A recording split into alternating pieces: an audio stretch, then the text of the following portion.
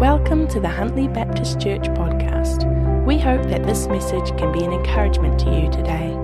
Please feel free to contact us at huntlybaptist@extra.co.nz or visit us at huntlybaptist.com. Look up, child. I wonder how many here tonight needed to hear that. Do you think there's a few here tonight that needed to hear that message? Because it's on my heart, and I just believe that is actually really running around in this room tonight. Look up. Look up. Look to the God who is faithful, who will see you through whatever storm you're going through tonight. And, that's I guess just... I looked up the song this morning, actually, and I just want to say some of the words. When darkness never seems to end, when the world is crumbling, all I feel is doubt. Figure it out. Look up, child. You're not shaken by the storm. I hear you say, look up, child. Great words, eh? Great words. And so that's our theme tonight. And in all the turmoil of recent months, we need to look up. And looking requires an action, isn't it? Look is a verb. To look is a verb. Up is a direction. Where we look is generally where we're going or we're about to go. And child generally means that we are loved and we belong. I just thought there's some real levels of, layers in that title. Look up, child. So 2 weeks ago, Jenny and I took our oldest granddaughter away, our second grandchild, to the city. We took Ashton several years ago down to Rotorua, and it's something we've started is when they turn 10, we take our grandkids away. And even though Charlize is now 11 and a half, we've just been trying to work in a time for the last year and a half to take our little moku away. And anyway, we ended up staying up in the top of the town there somewhere just off Queen Street. It was really cool. A little bit of a sneak view of the sea between all the big high-rise buildings. But one thing we wanted to do, and she'd never done, was to take her up the Sky Tower. So first thing in the morning, after our first night, we got down there. We actually were ahead of time. We didn't realise we were early. And we had to wait a little while. So we stood outside and we looked up at this massive tower, towering above us, this concrete everywhere and cranes and workmen and things all happening around the town, and lots of workmen, actually, lots of roadworks. They're ripping up the whole bottom end of Queen Street. But anyway, we were standing there looking up at this great big tower, and it was incredible to think it was built to withstand earthquakes, high winds, and storms. And that minutes later, we would be 31 stories up there. And so, we just at the first viewing level. And so we were thinking about just how amazing it was. And it almost looks bent, when you look at the bottom, it looks like it's coming over towards you. That's just because of the shape. But anyway, there was actually 3 reasons why we could trust that tower. We felt we could trust that tower. Maybe we were wrong, but there were 3 reasons why we thought we could. And one was that it was built by qualified engineers and workers, we hope. Number 2, its foundations go down 5 or 6 stories into the ground. Now, we do know that because in 93, we went to the city a lot. When we were at Bible College, we went down there most Friday nights, and we saw and watched this progress of this big dig out for the foundations. It was just absolutely massive, it was like a cliff face down into the bottom, and it was into the rock. So that was the second reason why we felt we could trust going up there. And the third reason was we felt that it had stood for 27 odd years. And it stood gales and gale force winds and some several storms. So far it was worth counting on that it would be okay. So what's that got to do with tonight's message? Look up, child. Except for the fact that we looked up at it. Well, I've been thinking a lot about the mess that the world is in and how so much of what people's trust in has totally changed this year. What people trust in has really changed this year. A lot of people were trusting in their income, trusting in their career or their work. A lot of people were trusting in the fact they could go anywhere at any time. They had the freedom to go and come. And COVID-19, we've seen, has had no favourites. It's actually taken out the rich and the poor. It's actually even affected kings and prime ministers and nobodies. It's taken out the strong and the weak. COVID-19 has had no favourites. So how can we survive in this time of history? And a great place to start, as we heard from Nathan Shadbolt this morning, is to turn to Scripture. And so we're going to turn to Scripture. If you've got your Bibles, we're going to look at Ephesians 3, and we're going to read verses 14 to 21.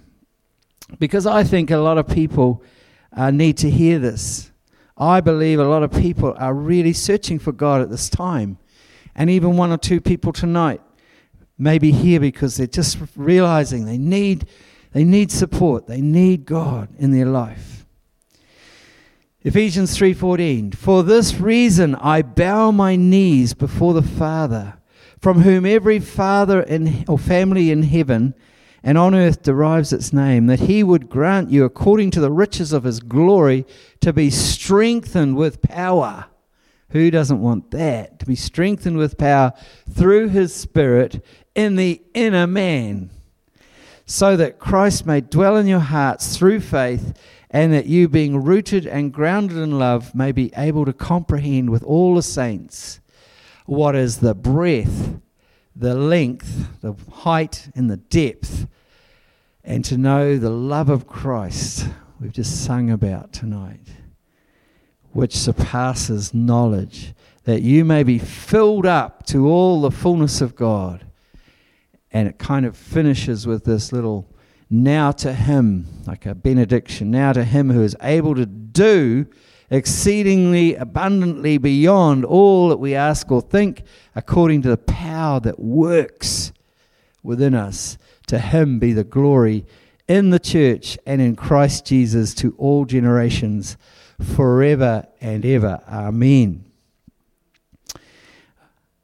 So, for me, the first key to coping with the storms, with coping with COVID-19, not that we felt we coped with it really well at times, but we felt we had to be there for others, and Jenny and I didn't really stop through all that time, just try to think and pray for others and ring them.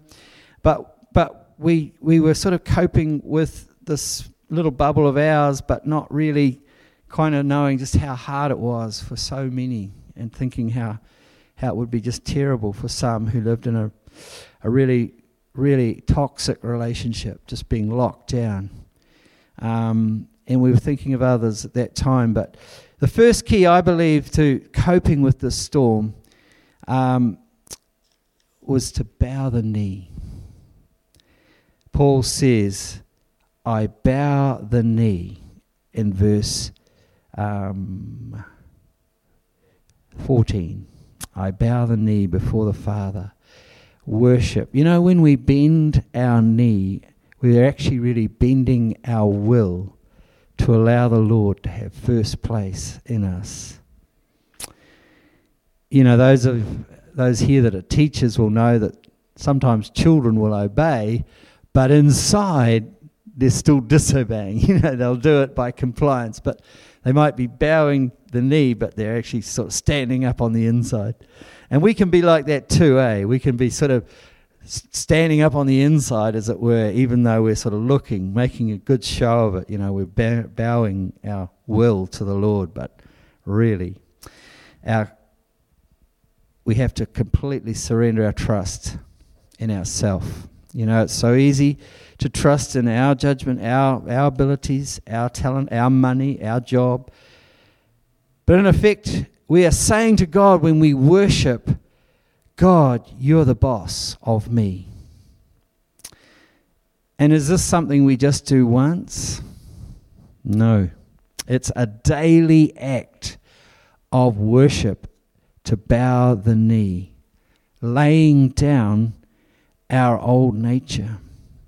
See, we can't cast out the old nature that we were born with and say, oh, now it's just Jesus and me, just Jesus and me.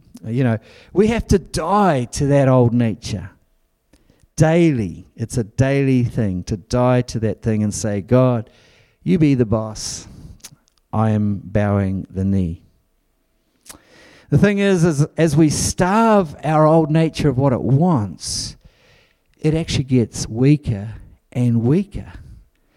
And our new nature gets stronger and stronger. Every night, us kids would love sneaking past Dad's bedroom door slightly ajar and just watch him praying on the bed or at the bed, and he would actually physically get down and bow before God. It was a powerful, powerful act of worship. This man who had hundreds of people relying on him for all different things, chairman of councils and all this sort of thing, bowing the knee before God at night. It was just a neat thing for us as kids to watch. And we felt safe when we saw Dad pray. Sometimes, we find it very hard to do this most simple thing, don't we? And nowadays it's actually come to represent something else. Lately, bowing the knee is representing something else. But in Paul's time, it was an act of giving honour to the one. It was an honour culture. And we experienced a bit of this in the Cook Islands, in Tonga, just a couple of years ago. There was just flags lining the road from the airport to where we were staying. Little red flags everywhere. And people had gone to a lot of trouble to put up all these flags down the road in Tonga.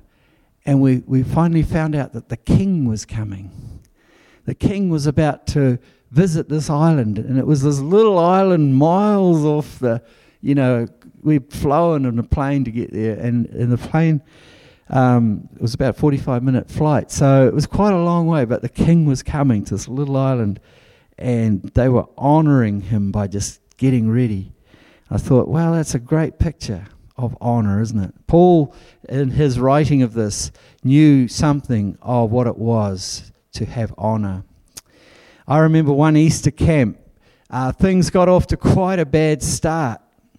Somehow, just the worship felt really flat the first night. The sound gear was playing up, and there was just sort of no God vibe in the place. This is years and years ago. But on the Friday, we recognised that no one had actually prayed, publicly up the front on the first night and put God in his first place, put God in the highest place in the camp. And he hadn't, the scene was not set by putting God in his rightful place. And that was put right, and the camp took off from there. I love Ephesians 3:10. If we look back, we didn't read it, but if we read that one, it says, in order that the manifold wisdom of God might now be known through the church to the rulers and authorities in the heavenly places. You see, we hadn't prayed and told the authorities, both good and bad, that God was the boss of this place. You know that we teach angels how to worship. Isn't that amazing?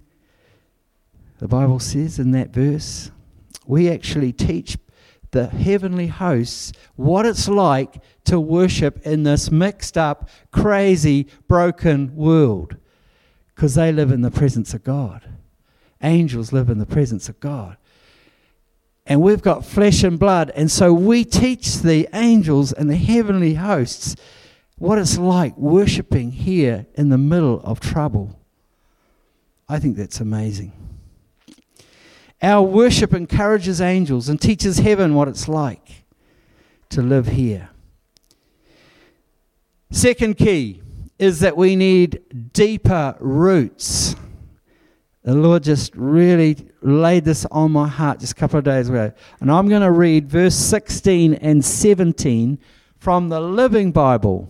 I misplaced my Bible for a few days, so I grabbed this old one out. I haven't read it for ages, but it just made this come alive somehow. probably not accurate scripture translation, but here we go. What did I say? Verse 16 and 17. That out of his glorious, unlimited resources, he will give you the mighty inner strengthening of his Holy Spirit. And I pray that Christ will be more and more at home in your hearts, living within you as you trust in him. May your roots go down deep into the soil of God's marvelous love. It just threw a whole new light onto those verses for me. Somehow this really spoke to my heart. May your roots go down deep into the soil of God's marvelous love. So we had a couple of songs about God's love tonight. The only way to get deeper roots is to have the Spirit of God become more and more at home in you as you grow in trust. Did you hear that? The only way to get deeper roots is to have the Spirit of God become more and more at home in you as you grow in trust. You see, this results...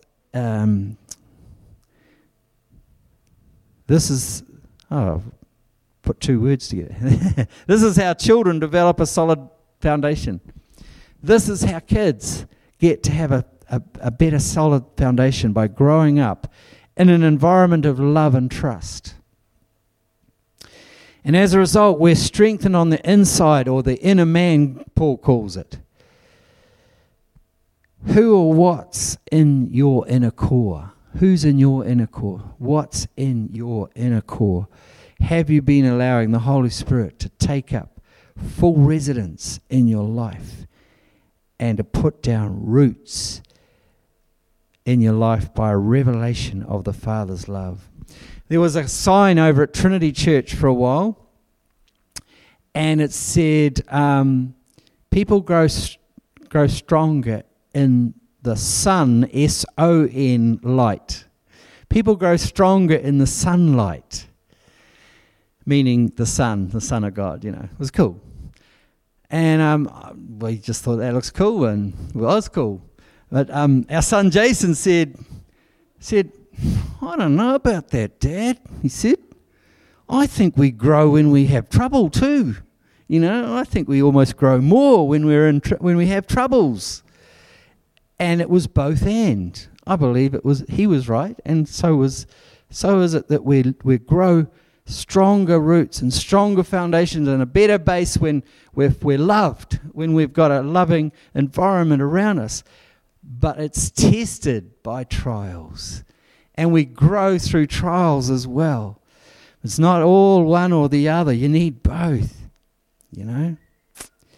Anyway, back to where we were. So, I just really got this revelation about these deeper roots this week. I just thought this is key to Huntley. This is what Huntley needs, deeper roots. Amen? And we need to be like those seeds that fall on good ground, but some just don't have enough roots. And so, a love environment allows a chance for roots to go down deep, but hard times test the strength of those roots.